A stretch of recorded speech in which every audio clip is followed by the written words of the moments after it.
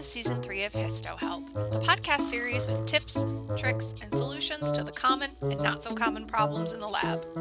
In this season, we're going to expand on your tech knowledge, talk about a polar bear, and figure out some interesting training ideas for hard tissue. Thanks for listening, and enjoy!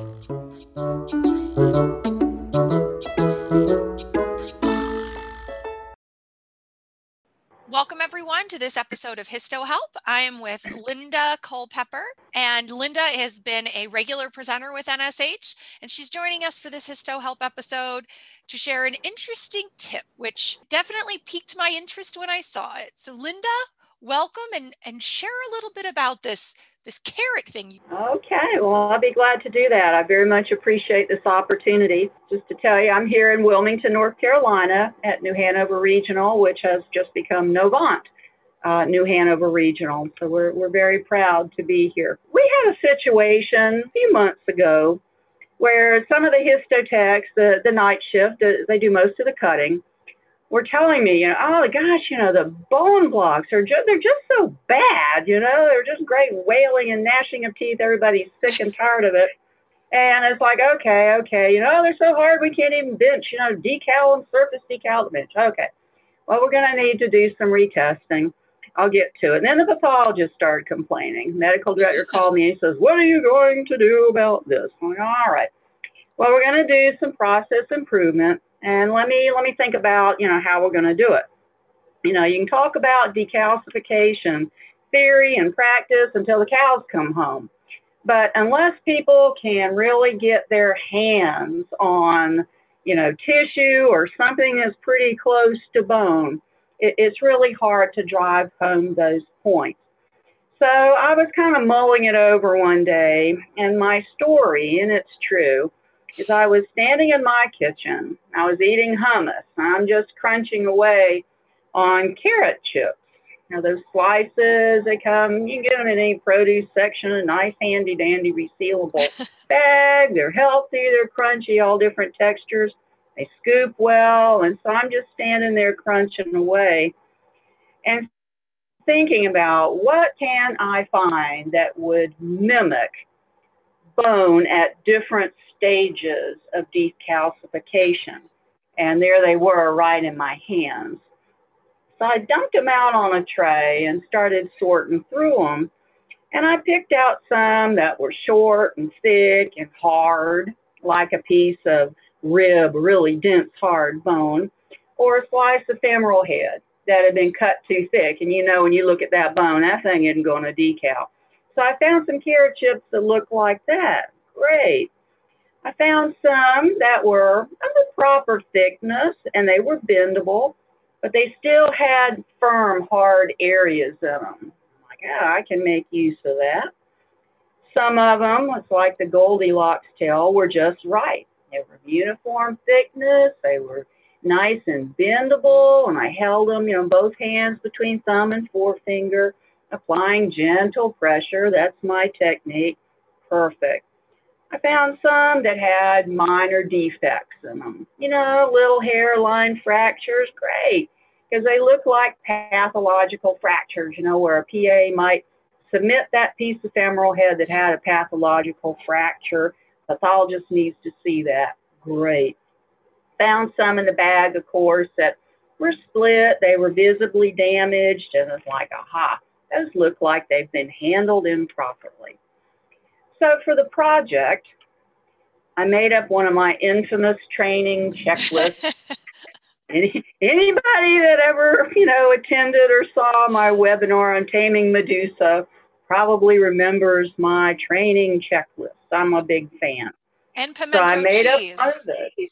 Say what now? Pimento cheese. And pimento cheese. If you don't know what that joke is, for those of you listening, if you don't understand it, then you need to check out Linda's Taming Medusa webinar. Pimento cheese does make many appearances.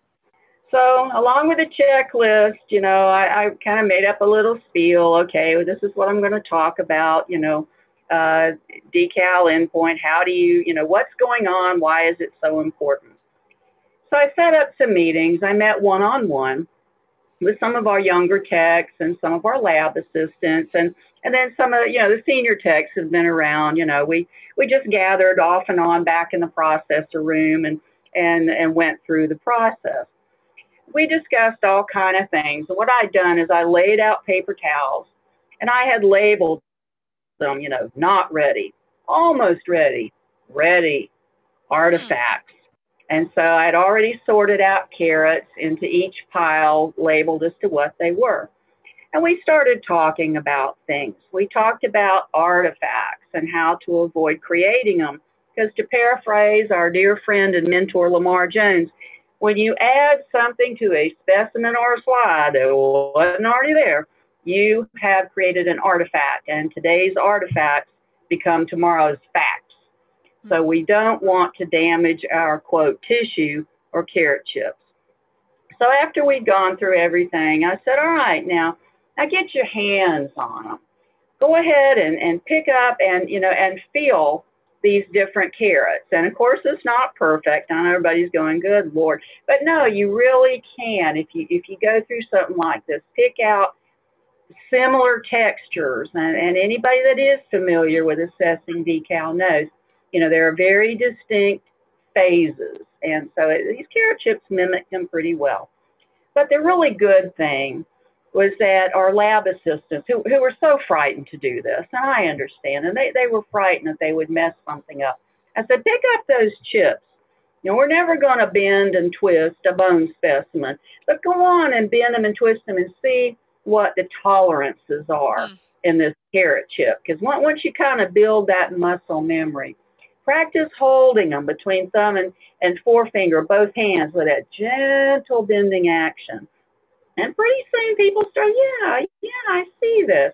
And then I said, now go ahead, and be a little rough. Go ahead and see what happens if you bend too far.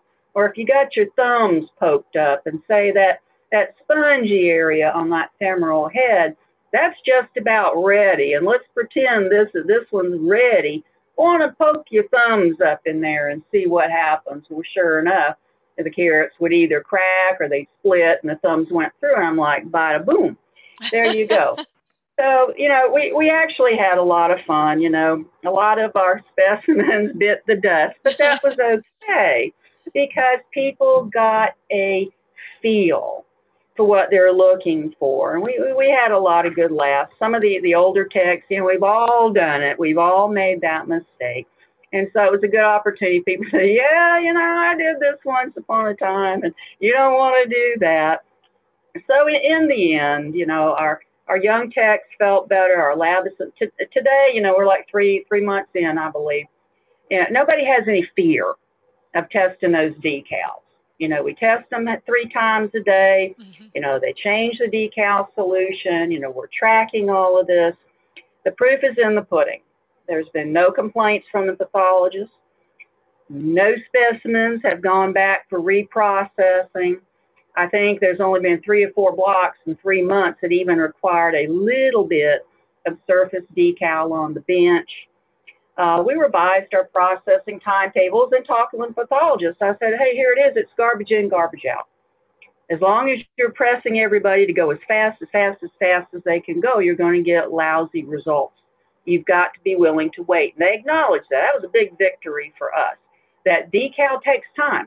And if you want good results, it's going to take as long as it takes. And so these were all the things that came out of it. We put defect tracking in place so everybody's got skin in the game. Pathologists do, the PAs do, the HTs, the TAs. Don't complain if you don't want to be part of the solution. And we can train you to be part of the solution. I'll bring another bag of carrot chips any day of the week, and we'll do this until the cows come home. So, it's a cheap and easy way.